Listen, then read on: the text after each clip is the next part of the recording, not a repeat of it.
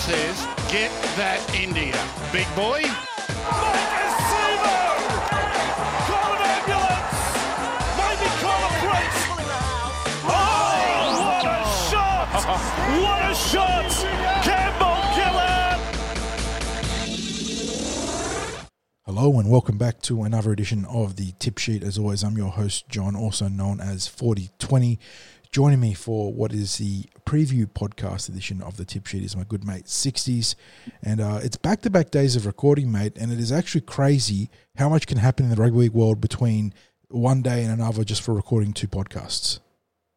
Mate, it's amazing. We had our news podcast that we've introduced midweek, which we only just put out on late Wednesday afternoon. And here we are the next day, all this news starts breaking, and we're now in a situation where our preview podcast is certainly going to have a bit of a news and discussion element to it today. Yeah, so let's jump right into that, mate, because we do have 3 games of football to eventually get to, but the news actually pertains to the NRL and even the New South Wales Cup teams. We sort of finished recording, had our big chat with Spiro, and then all of a sudden you had all this news coming through about how the Parramatta Eels were dropping Nathan Brown this week, and how this is where it gets a little bit muddied, because the initial report from Michael Chammas was that he'd been given permission to look elsewhere, but then the verbiage later on from Michelle Bishop at Channel 7 News, who's also pretty on the ball when it comes to rugby league, was that Brown had asked to explore his options elsewhere after being dropped, or being told that his future would be not necessarily as like a starter or even a priority bench player. So it's an important difference in the verbiage, obviously, because a player asking for a release usually gives the club a lot more leverage in terms of negotiating the exit details, if not an outright release. But very significant development for the Parramatta Eels, and we're talking about the sort of the fallout from that Bulldogs game. And while it didn't happen officially in the team list, it certainly happened not too long after. Yeah, well, first of all, I think you straight away go to, I think the Michael Chammas article provides quotes from BA, and he says straight out that he's not interested in spinning any yarns, any fabrications about what's going on. He just said the simple thing is just to say exactly what's happened, which is that Nathan Brown had, or his management had approached the club about what the prospects were from at the end of his contract, which is at the end of 2023 he's contracted to. And they basically said, well, look, there's nothing that we can guarantee you from this point onwards from the end of 2023. We've still got this season that we're looking at finishing. The upshot being then that he had asked permission to be able to, or his management had sought permission to be able to look into options, and the Eels have granted that because, and when you talk about that, when you've got a contract that expires at the end of 2023, you can't really go and have any sort of formal discussions elsewhere until November. Correct. So they're able to get in, and I think the upshot of it is as well that if he's able to secure a contract that starts next year, that the club's probably not going to stand in his way. That's as I understand it, reading everything that I've read and trying to get a bit of a background on what's going on. So it seems that it's fairly close to the mark, and I think what we've known over the years, mate, anyway, is that when BA talks about something, he's not a bullshit artist. No, he is a straight shooter, always has been. And almost to a fault at times, right? Because that is just his character. He is straightforward and honest. So it's a reminder of and it was part of the article too. I think is like how brutal and business-like the game is these days. Obviously, Brown was a tremendous acquisition for the Eels, going right back to his early days, 2016, 2017, where through those years he was popping off ridiculous numbers for the Eels. He slowed down a bit in recent times with injuries really catching up to him. His form has dipped, which has seen him be dropped to the bench. So this is a natural progression in terms of trying to keep the club moving forwards as a team. But it's by no means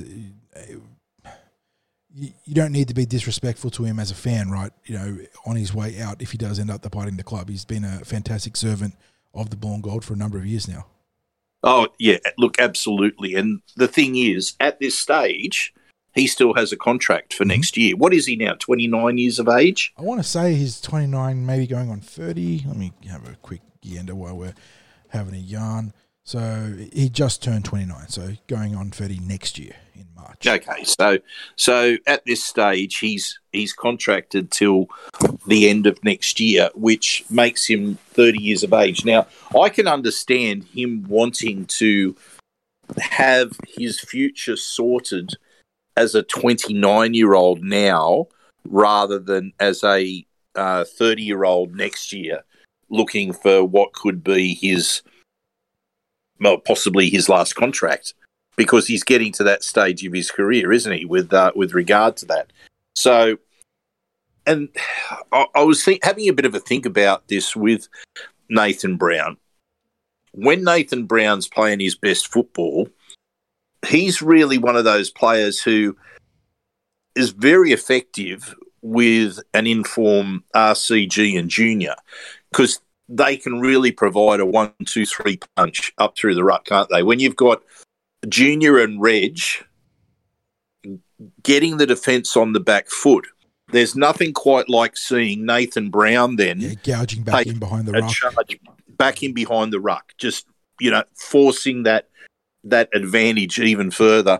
And then, of course, he has that capacity to ball play right at the line, right on the edge of the ruck as well. So he's got those sorts of skills. It just hasn't been happening. And look, it's probably fair to say it's only been like over the last 18 months, so we're talking about last season, this season, that we've seen his best maybe sporadically. Now, we ended up finding out after the end of last season that he was carrying an injury to both legs throughout the season last year. Mm-hmm. And then as a result of that, when we find out about that, we're actually marvelling about his tenacity in simply getting on the field last year when he had to have an operation on both legs. This year, it just hasn't quite been happening for him. And you think to yourself, okay, is it a result of that operation, the operations, that he hasn't yet found his best? Is it that he's late in his career and maybe he's not going to find his best? I mean, we don't know. What we can maybe suggest as I suppose as a hope for a club that might be looking to contract him, or even if he ends up staying at the Eels, is I look at Matto last year. Now, Matto last year had a very bad concussion issue. He had he got a suspension himself late in the season. It was just an awful year for Matto.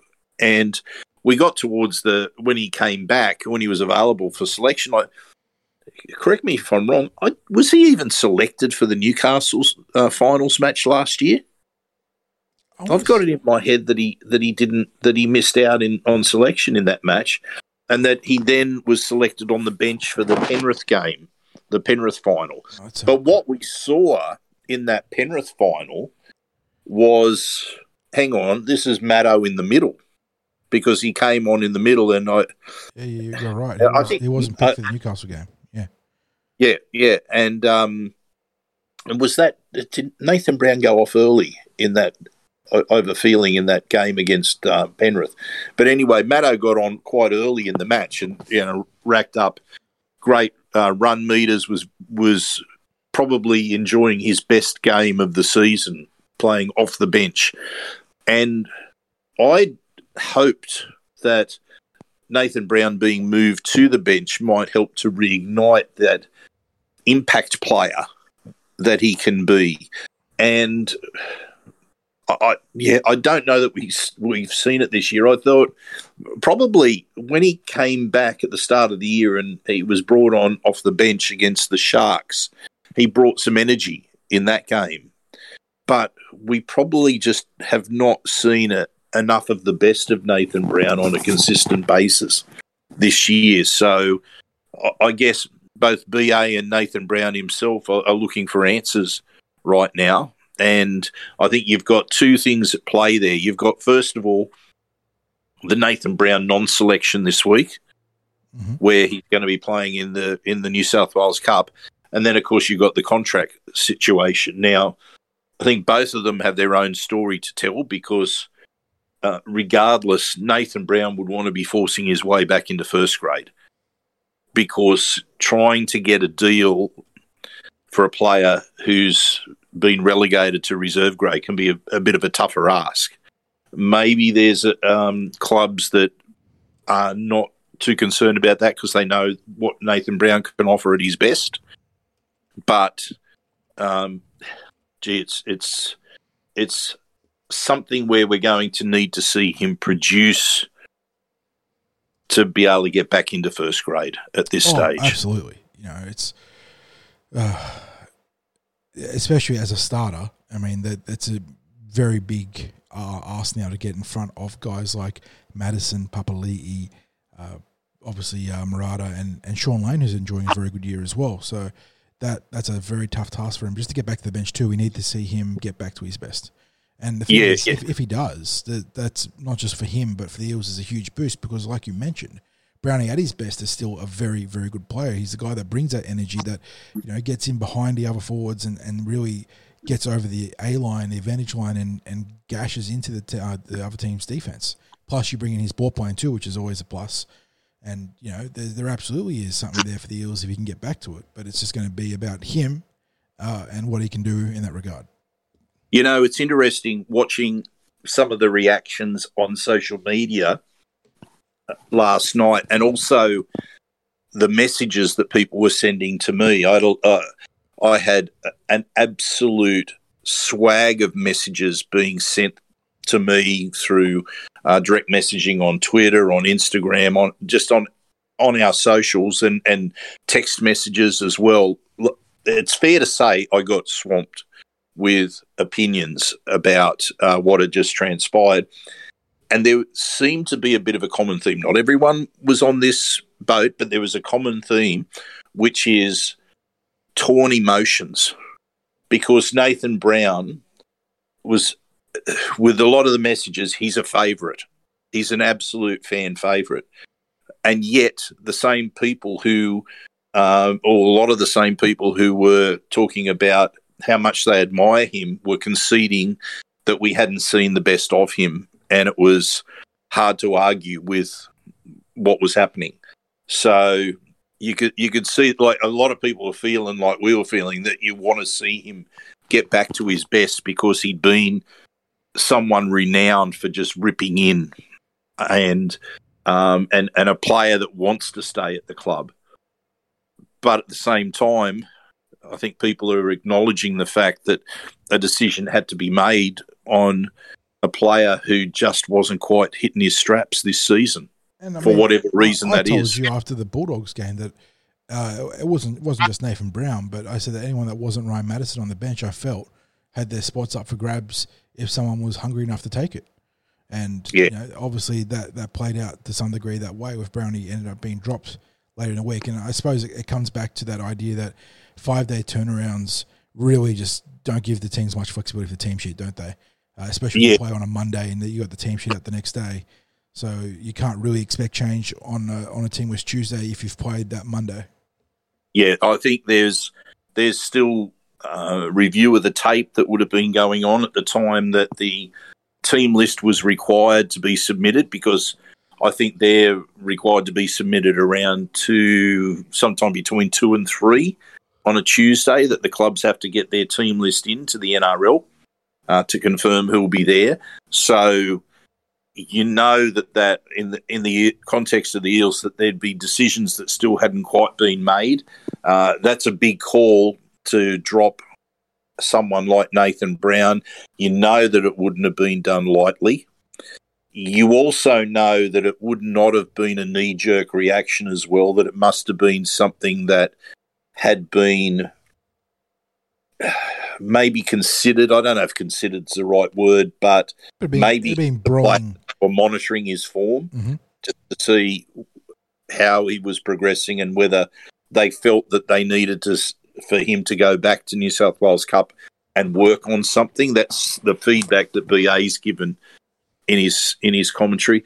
And of course the other thing too is that in that particular media piece, BA's also suggested that there's going to be a few other tweaks perhaps to the team going out before Saturday.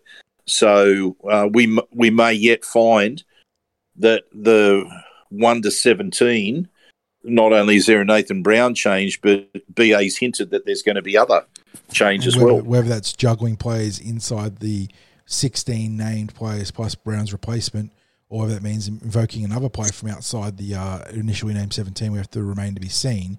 But I mean, we've spoken about it before with that back row the way it is. You could easily tinker it without it being a net negative. We know that guys like Murata and Ice are very versatile in how they can play, whether it's off the bench, on the edge, or in the middle.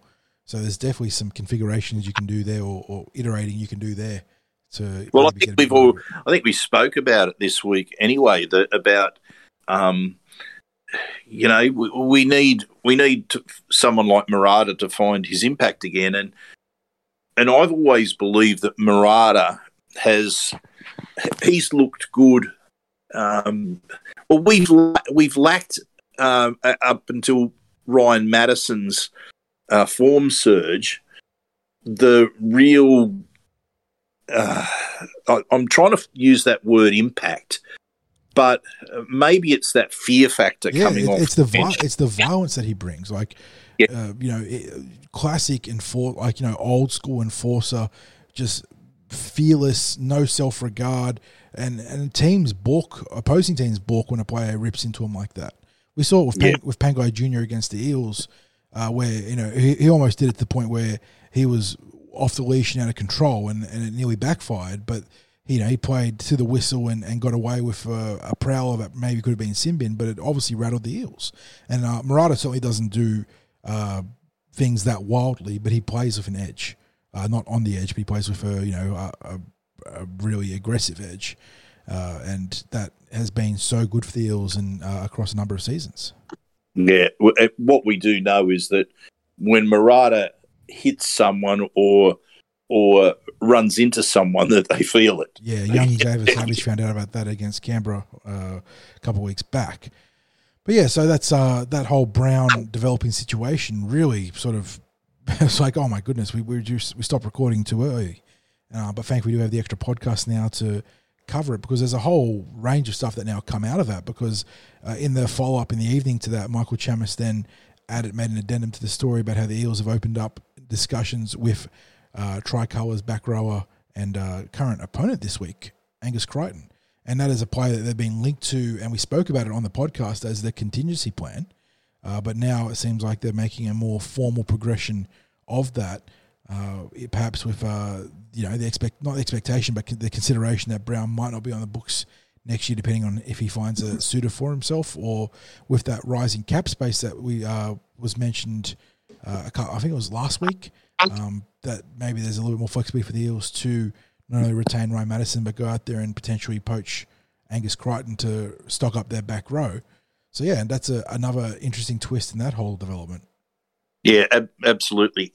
The other thing too that I don't want to ignore, and where this is probably the ideal podcast to talk about it, because it is the preview podcast, but Kai Rodwell getting his elevation. Yeah, and we're obviously going to talk about that in depth in the preview, but yeah, it is a fantastic moment for a player that is really, you talk about earning his stripes across this year and last 60s, being an absolute standout in the New South Wales Cup. He wasn't even on the books at the start of 2021. He came to us post round one. As essentially as a walk-on starter from, was it West Tigers or whatever their New South Wales Cup branch is, whether it's the Magpies or the Tigers, I can't remember. And all he did Magpies. All he did from that point was just bust his tailbone. Not only just be a stat, you talk about those guys that sort of can pad stats and make a lot of tackles, but he's been a quality worker, showing that he can play a little bit on the edge as well as through the middle. And this is a debut that I'm very excited for, because he has worked hard to get there. Yeah, he was probably that there wasn't there wasn't too much joy to be found in the New South Wales Cup last week. BA said that he was disappointed in 34 players, so he's put the blame right across the entire full-time squad, really, with that.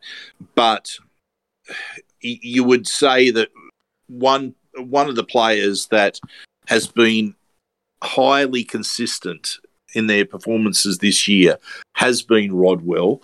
I know that I've been super impressed with him in the New South Wales Cup games that I've seen. We spoke about how we praised him last year for his performances across all of last year.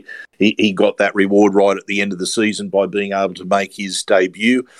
It feels like, and even though that was a genuine debut last year, and I just want to point this out too. From memory, he busted his thumb in the first tackle. I think it was his thumb that he busted. So he got a significant injury in the very first tackle of the game, and then I think he went on to top the tackle count or go right up near the top of the tackle count in that game. So really strong debut last year. But I feel like there's something more to the meaning of him getting this shot now this week, because he's forced a player out. When the coach has to make a decision about omitting a player, the first thought is, am I bringing in someone who is going to be better or perform better, get the job done better for me than the player that I'm leaving out? Because there's no point in dropping a player if you can't bring someone up who is going to do a better job. It's nonsensical. So he's now, whereas last year they were resting players when he got his debut, this year he's forced a player out. So it's a bigger call-up, in my opinion, than a debut call-up.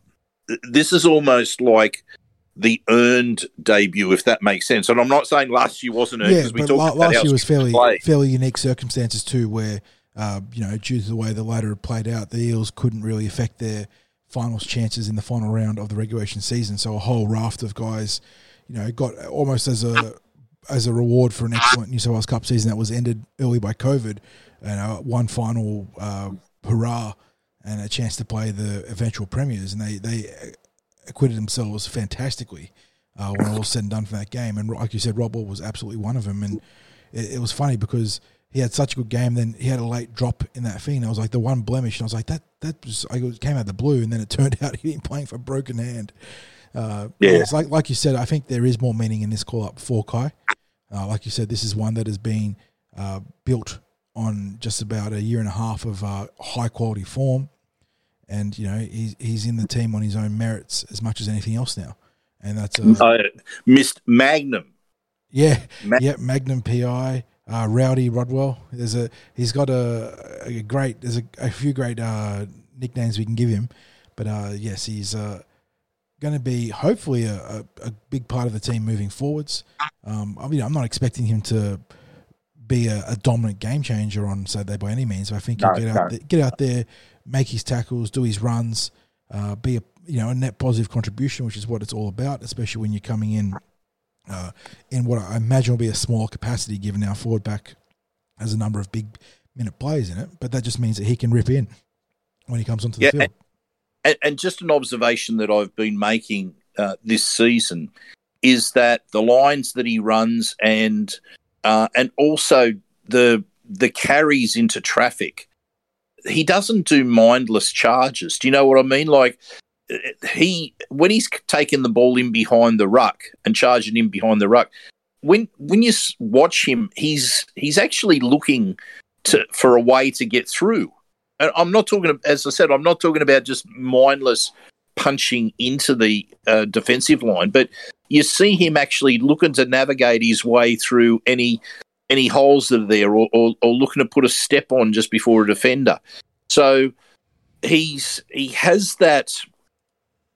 I think there's a bit of nous about how he plays that I've enjoyed watching this year, and now from memory as well, he put that he does the old hit and swivel too. He did a bit of that last year, that hit and spin in the tackle. So I don't mind seeing a bit of that from time to time as well. So very much anticipating his, let's call it his second debut for the Eels this Saturday. And as we said, we're not going to put, like ridiculously high expectations or anything like that. What we were looking for is something that I'm going to come back to the quote that BA made after the game about not wanting it enough, or worse to that effect. Like the Bulldogs wanted it more last week. That sort of quote. Well, I think we had players who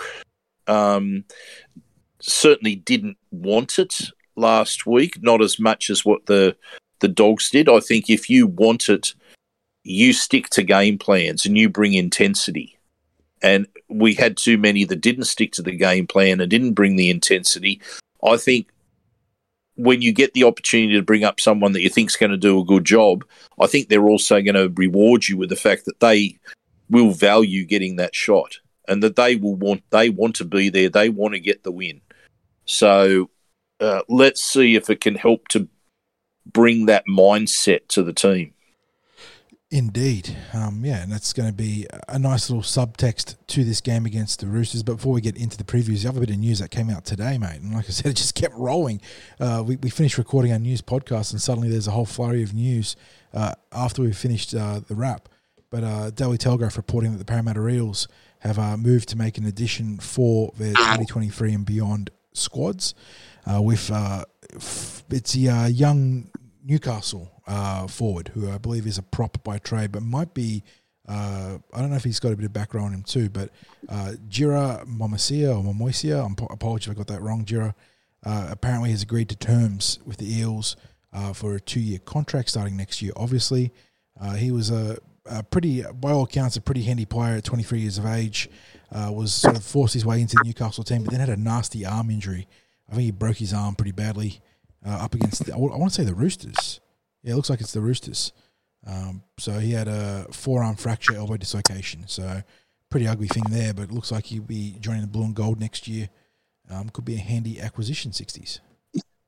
Well, you've got to believe in Wikipedia, and Wikipedia has him listed as an Eels player in 2020. So someone's moved fast after the Daily Telegraph. I mean, I think Garth Brennan's been listed as the West Tigers coach today in Wikipedia too. So there's definitely not open to anyone that wants to edit it and whatnot. But I think with the Daily Telegraph back in this one, although we did have the whole Andrew Davies situation. Yes.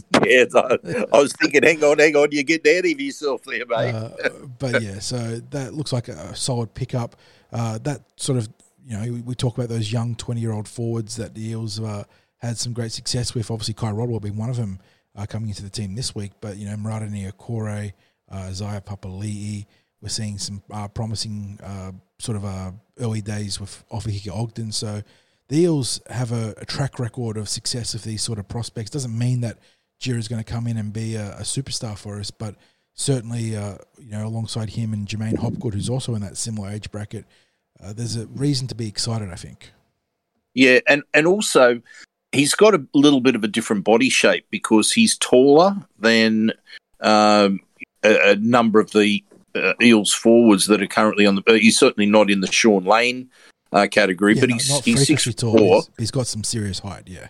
Yeah, he's 6'4". So it'll be interesting to see how he measures up in the pre-season, because we generally get a good feel for what a player's going to bring via their efforts in the pre-season. I really enjoy the opposed sessions when there's players that are trying to make a statement about what they will bring to the club. And we saw that with Ice when he first joined the club. And I was watching the pre-season. It was like, wow, what have we got here?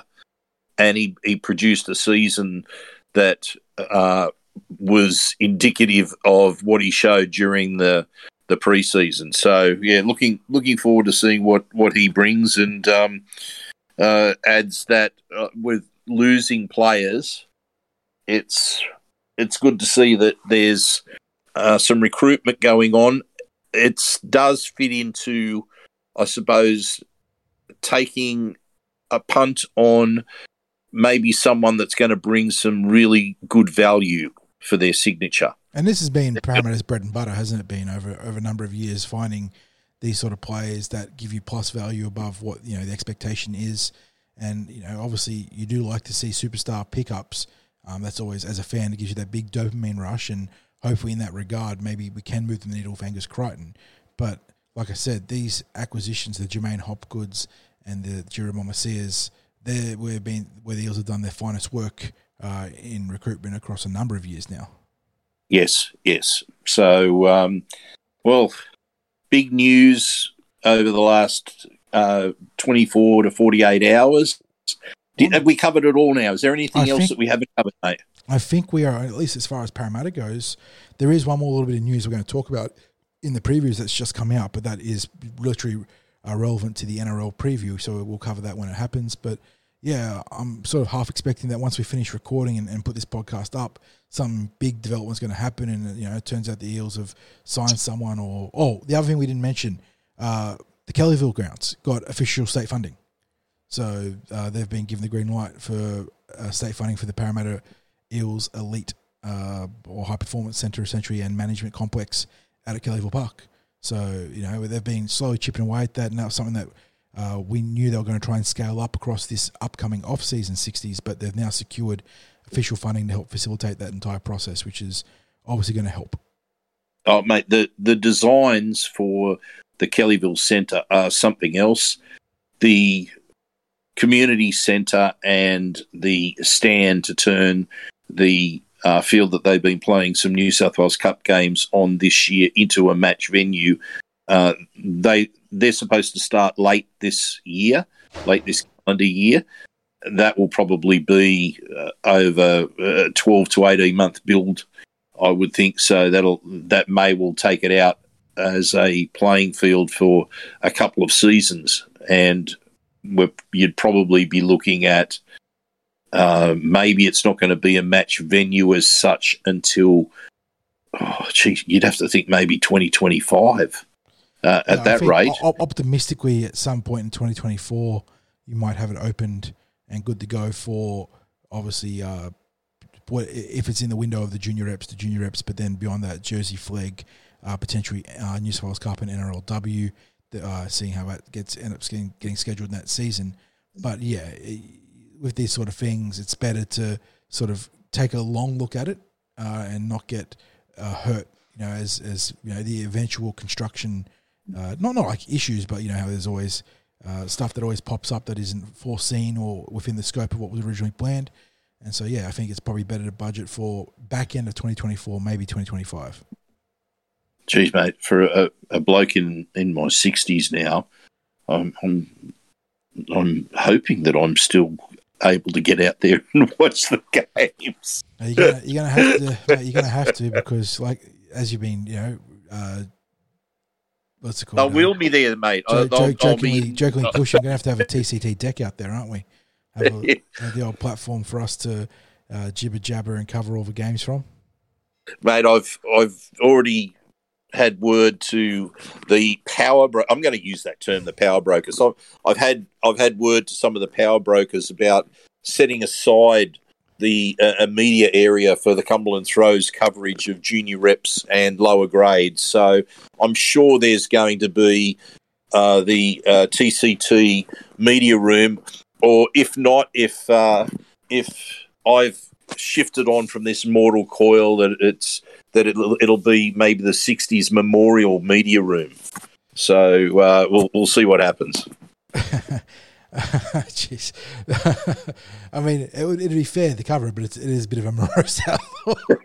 I think that's a kind of the best laid plans of mice and men going very astray from that point there. So, but yes, regardless of whether we do have a TCT platform or a 60s memorial media section, it's going to be very cool to have Kellyville fully realised as the home, not just a training complex, but a high performance facility for NRL, NRLW, New South Wales Cup, Jersey Flegg, junior pathways. There's going to be so many young men, young women and full-time players, they're going to get a lot out of this entire facility. So, oh mate, it's brilliant. I was having a bit of a laugh and a joke around then, but having seen what the plans for the facility are up there, what we can't lose track of is that this is a community asset, and it's going to be great for the district. It's going to be fantastic for rugby league, obviously, for the Parramatta Eels. There's other organisations up there, the junior sport organisations that will share the facility, and they're going to benefit from that as well. Yeah, it's just rugby league, rugby union. I mean, we were out there for the Jersey Flag, and there was even blokes from the TAFE rugby league scene out there. Yeah. So, this is going to be something big for the entire of Western Sydney out there, and it's going to be obviously very beneficial for the Parramatta Eels, and it's going to be very, very cool to have a proper home for all the grades below first grade, given that they've been sort of having to juggle different locations, whether it's New Era at Cabramatta, whether it's playing out of Kellyville Park more recently, but at a very basic level. And, giving them the home that they deserve and can call their own proudly will be a big landmark moment for those teams. Yeah, and it's really going to emphasise that the unity of the club, the one club ethos, where that's something you've been preaching for a long time, hasn't it? Having a unified and distinct vision from your youngest entry point in the team, whether it's as a talent squad player below the Harold Matthews or Tasha Gale, whether you come on board as a Jersey Flag player from another club, you come here and you can see that this is your home, this is your pathway to first grade in the NRL or NRLW.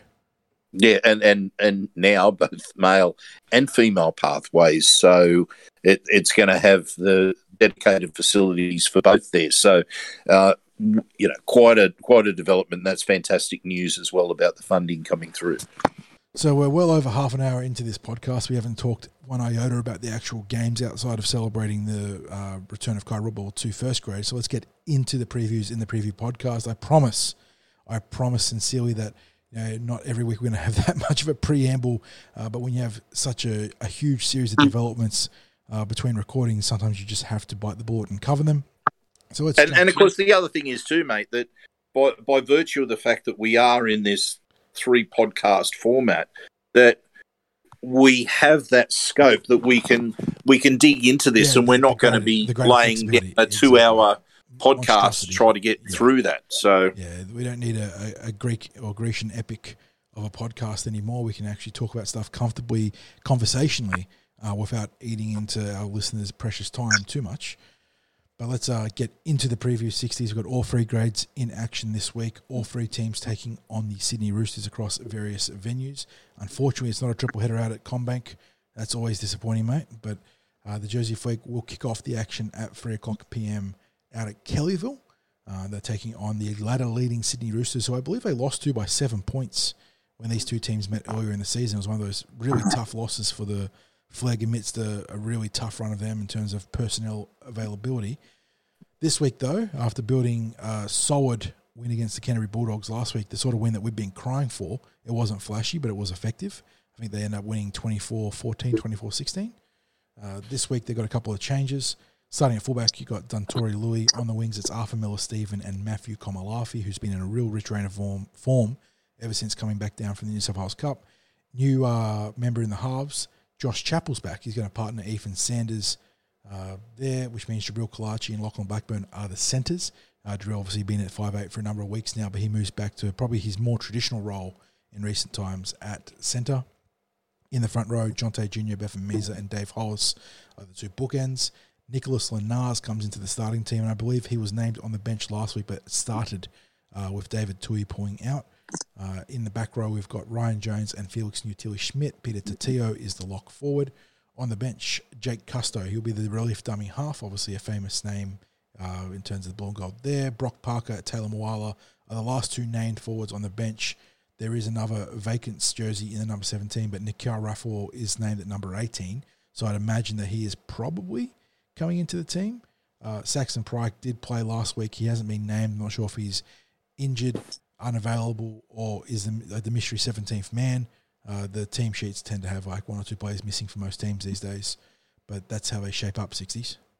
Wasn't it good to see Saxon make his debut last week? And not only that, we had the opportunity of spending a bit of time talking to Saxon at the Junior Rep Awards on the Tuesday night before his debut, and we were discussing that likelihood because he'd been named as 18th man at that stage with absolutely no guarantee that he was going to make his higher grade debut. And it was interesting just to have that. I mean, I think we saw that evidence of the anticipation because he could still theoretically be playing another season of SG ball again next year because he was an elevation from the Harold Matts team in 2021 up to SG Ball 2022, and now he's playing Jersey Flegg 2022 as well.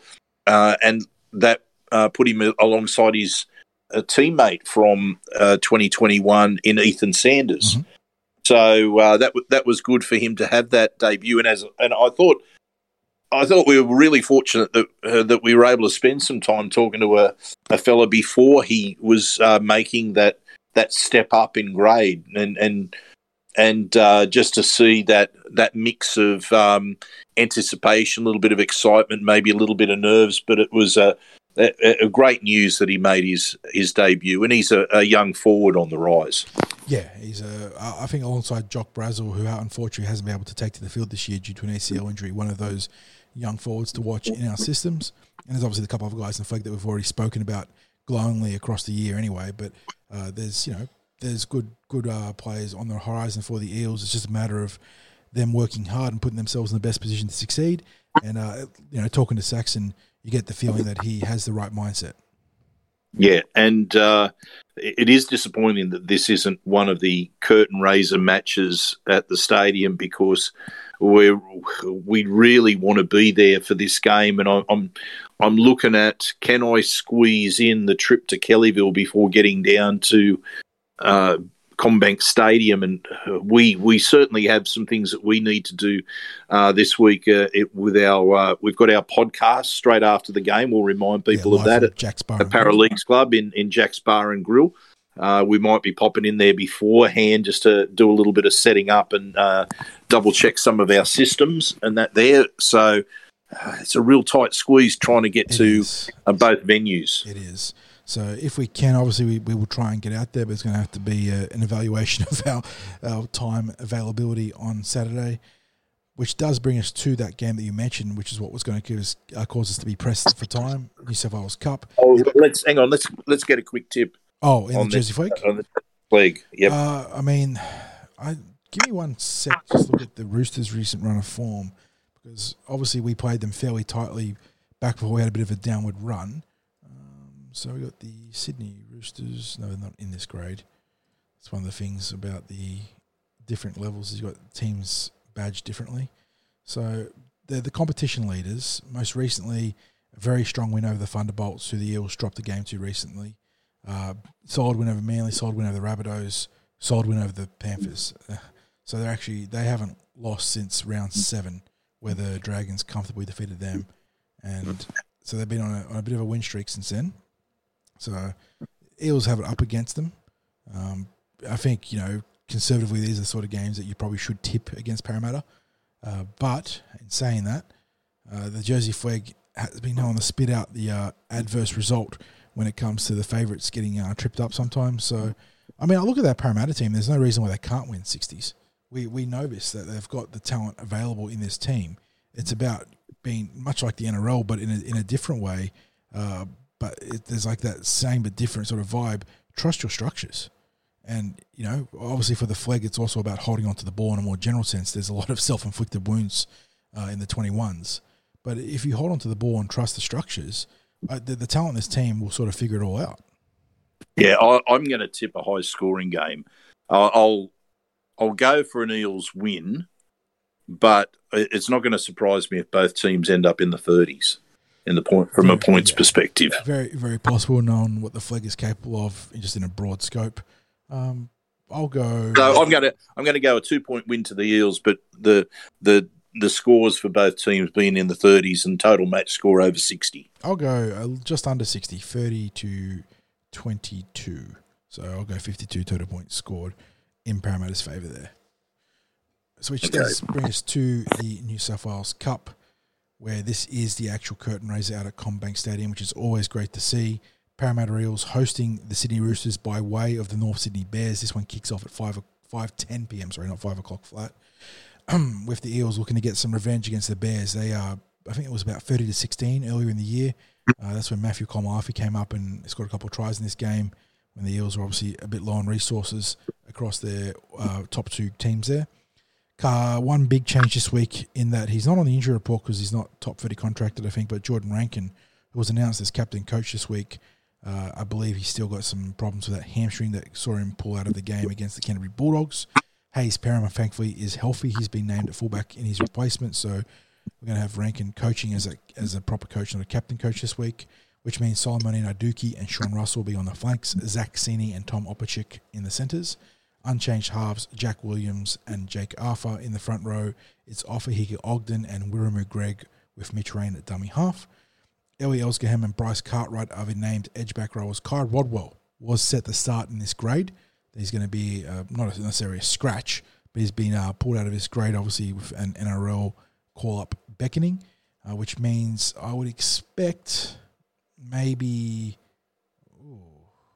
Brendan Hands comes up and so you got Luke plays Bain on the bench. Luke Bain, Tavita Taumapenu, Samuel Oizu, and Brendan Hands.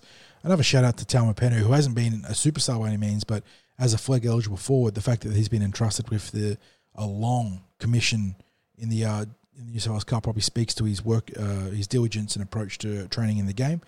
So good to see him holding down a spot. Yeah, so we'll see. You could see Luke Bain also come into the starting team. He's been pretty handy for the Eels too.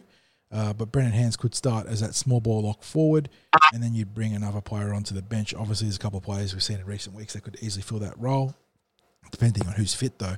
I know Luke Moretti's not there again, so I imagine he got nicked up as well. But, yeah, so we're going to have one change to the starting team, which means also one change to the bench as those players flow in. Looking at that Bears team, 60s, I believe this is it 5v4 or is it 5v3? It is 5v4, so the Bears are ahead of us by one win. So this is a chance to jump them on for and against if we win. We've got about 20-something points of buffer there, so if we win, we will go ahead of them. But looking at that Bears team, not as strong as it has been in recent weeks for the Roosters, given they've had to call upon some of their other players, but still some big names in there. Adam Kieran, obviously, is a very handy backline utility. Paul Momirovski, well, he's a pretty good player just outright in the centres. Kevin Naguama. You've got Terrell May, who's a brother, I believe, of Taywin, who's a good front row prospect there, got his NRL debut recently. He's been posting big numbers in the New South Wales Cup this year. And then going beyond that, the Marsh boys are both very competent members of the spine. So, yeah, it's still a very reasonable North Sydney Bears team, and I certainly wouldn't be expecting the Eels to romp in a win by any measure this week. Yeah, so you look at that, there's probably most people are more familiar with a number of the Eels players. Certainly Eels supporters have been more familiar with some of the Eels players than the Bears players. I think the Parramatta's probably got a slight edge in terms of NRL experience. If you're talking about pure numbers of NRL games, as soon as you start including someone like Mitch Rain in the team. Yeah, Rain was, he cancels out Naguama and Momirovski, doesn't he? He's got a lot of experience to his name.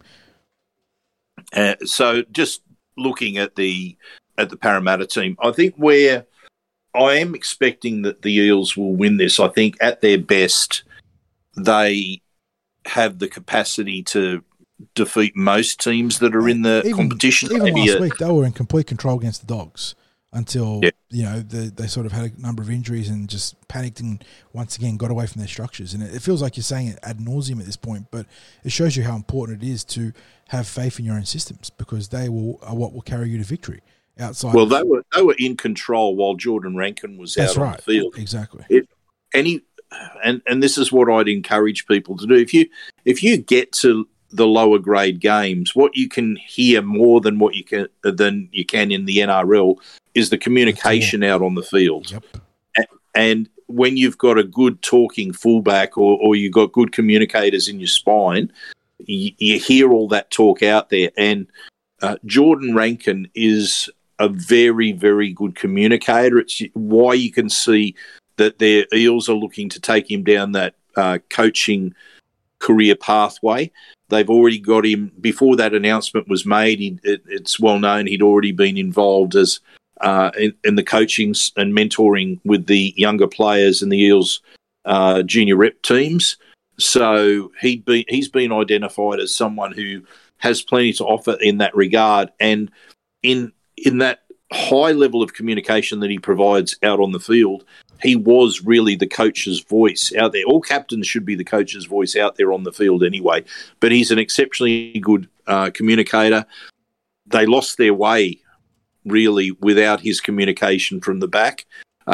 Being close to ground level, the difference that I was able to hear between those who were filling in for him and what he was doing at the start of the game, I think it said a lot about what was happening or what happened as the game unfolded. And the thing is, like we've seen the team go very well with Hayes Perham at fullback, but that's with the proper preparation and also, you know, not being training at centre and whatnot. So I think that that's a valid point too, because as you said, all the preparation had been done with Rankin at fullback, and it's such a key position with regard to communication. They've had that opportunity to do that, all that full preparation this week. Exactly. That's why we're expecting a vastly improved performance from those key players. Yeah. Now, the thing that I wanted to talk about briefly, and we'll be brief because we are in the preview mode and we are at New South Wales Cup level, is the players within that team that could be part of the future. I'm talking the 2023 season, or even force their way into first grade at the back end of this season. Everyone's familiar with Wiramu Greg. I think he's probably improved his work rate. Yep, I think that's fair to say. Yep. If there was a question mark over what he needed to do to be a more regular first grade player, it's that work, especially in defence, where just there's times that you need that effort on effort, you need that movement up and back in the defence line. I think he's improved there. Offa Hickey Ogden, he's now at that stage where he's just starting to work his way back into match condition and fitness. He started off the year exceptionally well, got an injury, then had a suspension that he had to serve before he was able to return to the field. So look for him to really stand out. And I believe he has the potential to have, and he doesn't play the same game. I want to emphasise this. He doesn't play the same game as Marata Niukore, but I think he can bring a little bit of that fear factor in the way that he carries the ball and charges into the opposition that we might need next year or even this year if Marata is out. We praised Eliel Zakim last year, and he's shown us glimpses of that this year. I think he's had the odd game that he's missed through injury, but he's someone that's I think people should keep an eye on. He's probably not in the class of certainly at this stage of his career, as some of the back rowers that we've been talking to, like an Angus Crichton. I mean, that's Captain Obvious, isn't it? That he's not in the same class as Angus Crichton. But if you're talking about being able to bring through a player, he might offer some potential for next year. Mm-hmm. And we've already discussed Kai Rodwell. I'm not sure what Bryce Cartwright's situation is for next year, but the one thing that I've noticed in the New South Wales Cup with Bryce Cartwright is he has moments where he looks like he shouldn't be playing in that grade, where he's a class above the other people that are out there. And I think it's still he has the odd moments that people don't like where he might push something to happen that he shouldn't push. But the previous coach, Ryan Carr, I've overheard him talking to Cardi out in the field during training, and he gives him a bit of free rein to be a footballer, if that makes sense, to chance his hand here and there, to bring a bit of variety out there. So I don't think he's done anything that the reserve grade coach had been disappointed in. So that's just my outsider impression of what I've seen. Mm-hmm. So, mate, we're now, how many minutes are we into our preview? 55 minutes, and we're just getting to the NRL now. So let's power through. Let's give a call on the New South Wales Cup before we power through the NRL. So you're tipping Parramatta Eels win in the New South Wales Cup. I don't think that's outrageous by any means. Roosters are a good team, or the Bears, the Roosters by way of the Bears, that is. Still a good team, but probably lacking some of the full strength they've had earlier this year. How do you see this one playing out, mate? Mate, I think that it'll be the winning margin's going to be somewhere between 8 to 16 points for the Eels. So I'm going to go a 32 to 20 victory to the Eels. 32 to 20. I will go 22-12. Okay, so you think the defence is going to be a bit stronger? I think it'll be a little bit tighter, hopefully. Okay. Brings us to the main event out at CommBank Stadium. This one is kicking off at 7:35 p.m. It is 6v9. Parramatta Eels occupying the 6th slot in the ladder. Obviously, that means the Roosters are in 9th.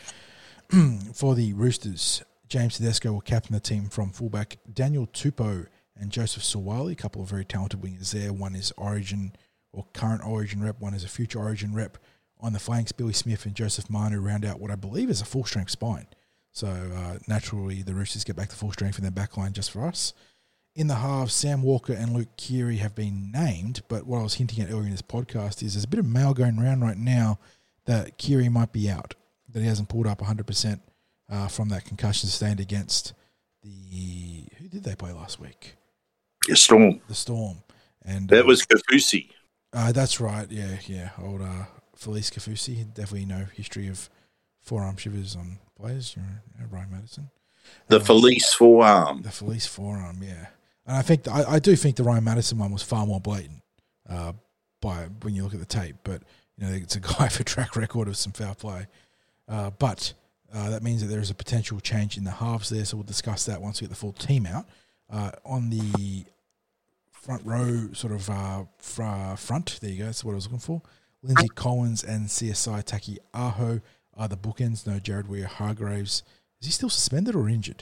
I'm not sure what's going on with JWH, but Sam Verrills is the dummy half. In the back row, it's Angus Crichton, Satili Tupanua, and Nat Butcher. And then on the bench, Connor Watson, Drew Hutchison, Egan Butcher, Fletcher Baker. Extended roster is Lachlan Lamb, Daniel Saluka-Fafita, Paul Momorowski, Terrell May, and Adam Kieran. So looking at that team, 60s, the natural sort of change seems to be bringing in Drew Hutchison into the halves. And then you can bring in another forward or utility onto the bench, depending on how Coach Trent Robinson wants to play it against the blue and gold. Saluka-Fafita's played plenty of first grade for him off the bench. You'd think a Lachlan Lamb would be the... But Lamb, if you're looking for a like-for-like, Lamb's probably the most... or even Adam Kieran, I suppose. I was looking at that and I was going, okay, because Lachlan Lamb's named as the number 18, but... I think there's fair point as well with Adam Kieran that there's a number of positions that he could fill, but I think you get that, as you say, that like for like. And Drew Hutchison was coming on and filling in at dummy half. He's quite a tall, a large dummy half as such, and you get that option with Lachlan Lamb that... If he was on the bench, that he could not only cover the halves but also cover the dummy half role quite well. So that would be my guess if I was a Roosters selector. So not a full strength Roosters team. No Jared Weir-Hargraves, no Victor Radley, but that back line is as fearsome as it's going to get all year. Luke Keary being out potentially is obviously a loss for him, but that means Sam Walker will have a chance to be the primary in those playmaking positions, and that might be of benefit to the Roosters, given his status as a young superstar in the game. But for the Eels 60s, we mentioned it that it was an unchanged team sheet coming out of Team West Tuesday. There was the one recent change. Let's talk it through. At fullback and captaining the team is Quinton Gufferson, Micah Sevo, Bailey Simonson are the wingers. Right centre, Will Penasini. Left centre, Wanga Blake. Dylan Brown, Mitch Moses in the halves. Front row, Reagan Campbell-Gillard, Junior Barlow and Reid Marnie. Back row, Sean Lane, Murata Niokore, Isaiah Papali'i. On the bench, Makahesi Makatoa, Ryan Madison, Oregon Kafusi. Named originally Nathan Brown, but he has been scratched, dropped to Reggie's, where he will play. Oh, so that was the thing we didn't talk about. If Kai Rodwell's coming up, Nathan Brown's going down, he'll play lock forward in the Reggie's team. So that solves that problem there. No need to bring Brendan Hands into the starting team. Bit of a brain fade for me there. So Kai Rodwell... Brain fade really from the both of us, not even thinking about that. Didn't even put the 2 and 2 together there. So... Kai Rodwell named in the extended roster in the 21 jersey. He'll come onto the bench with the 21 on his back still. So he partners Makatoa, Madison, Kafusi on the interchange. The other extended roster players include Tom Opachik, Jake Arthur, Bryce Cartwright, and Sean Russell. You mentioned it. Brad at his media call this week after sort of having a stinging review of his team's efforts and their sort of frustrating tendency to go away from the game plan. Also mentioned that there could be more changes this week. Looking at that extended roster, do you think it's going to come externally, or do you think it's going to be a shuffle of the forward pack or thereabouts instead? Well, okay, let's look at this logically, because it's unlikely that there's going to be too much in the way of change in the back line. That's the back line that he would have wanted at the start of the year or close to it. Bailey Simonson wasn't brought to play reserve grade. Micah Sevo's been given the opportunity to reclaim his top grade spot. It would have been interesting if Hayes Dunster had been fit and well as to what might have transpired there, because Hayes had started to establish himself as the top winger within the club. But anyway, that's probably pointless talking about that at the moment. So really you look at any tweaking would probably come around the forwards. And you can almost go by process of elimination. And by the way, I'm quite comfortable in talking about this because I haven't seen any Eels training this week. And normally if I'd seen Eels training, anything that I suggested could be taken from as being what I'd seen. So I'm coming into this with absolutely no knowledge. It's just my thoughts there. That if BA suggested change, some late tweaking, that it would come in the forwards. I don't see it happening with the props. There's no alternative to Reid Marnie that's been listed in the extended bench, so you'd assume that doesn't change. You'd be, probably Sean Lane was one of the better performers last week in an ordinary team, so he probably stays there. You're probably not going to remove Ice from the starting team. Maybe, and we talked about it before, we're missing some impact off the bench. Murata moved I'd consider moving Murata to the bench. Do you then, I suppose then what we have to look at is if he's there, do you bring someone in to play on the bench like Maddo in his place, or do you prefer to keep Maddo with that impact, because he'd been the one who consistently brought impact off the bench. You got workers on the bench like Macca and like Oregon, but then you have that player with the creativity and the edge about them in Ryan Madison. There's definitely a line of thought where you bench Murata not as a punishment, but then you push Ice back out to the right where he reunites with Mitch Moses, where he was having a great combination, and then obviously you could just easily put Madison into starting lock forward, and then Robert your father's brother, you've got a strong starting pack. But you could just as easily put one of Oggy or Makatoa, and neither of them are going to be powerhouses in that lock forward role. But you just let them absorb the early exchanges, get through their runs and tackles, let Junior and Reg really dictate the pace in the forward pack through the middle anyway, and then you've got the 1-2 punch of Madison and Niokore off the bench. Yeah, and I'm looking at the list of reserves, and I don't think that there's going to be. We already know that Rodwell's come in off the listed reserves. I don't see that there's anyone that they're going to squeeze up. So my thought would be, because he's done this before, I'd be starting Oregon at lock. Mm-hmm. I would move Murata to the bench for impact. And again, I wouldn't move. I'd be tempted to move Matto in, but geez, I like the way he's played off the bench this year. And that's the thing, is that he's the primary lock forward from the bench.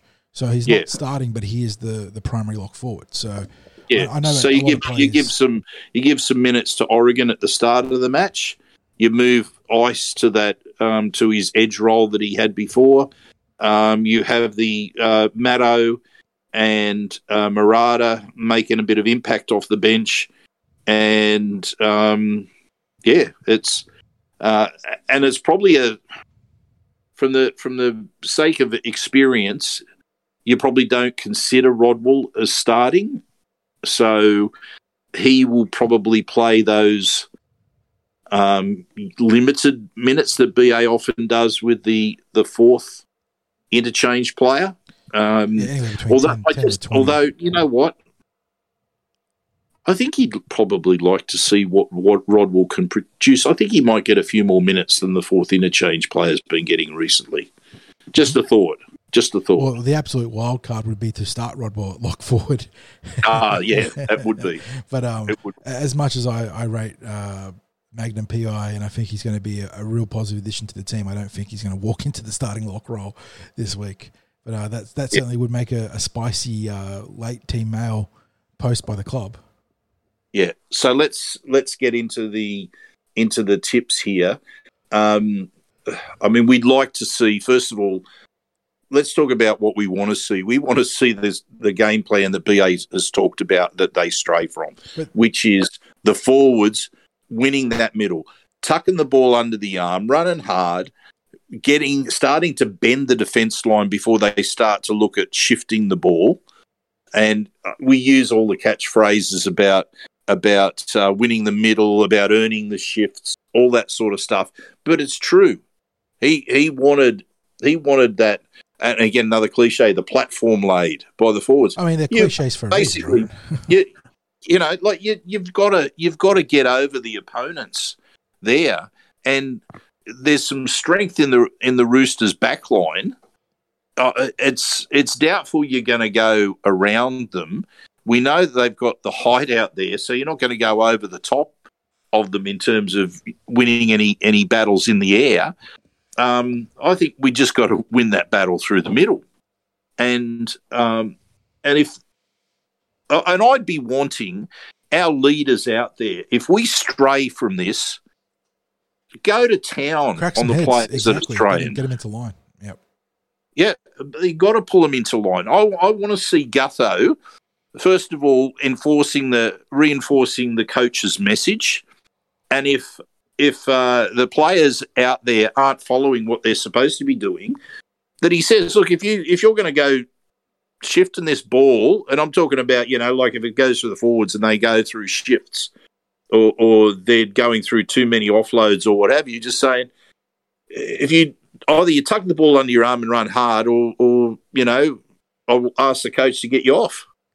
So, there's got to be a return to that simple gameplay, bring some intensity with the forwards, and then we're in with a chance. I had a look at the record. It's not a great record against the Roosters. I think we've barely won.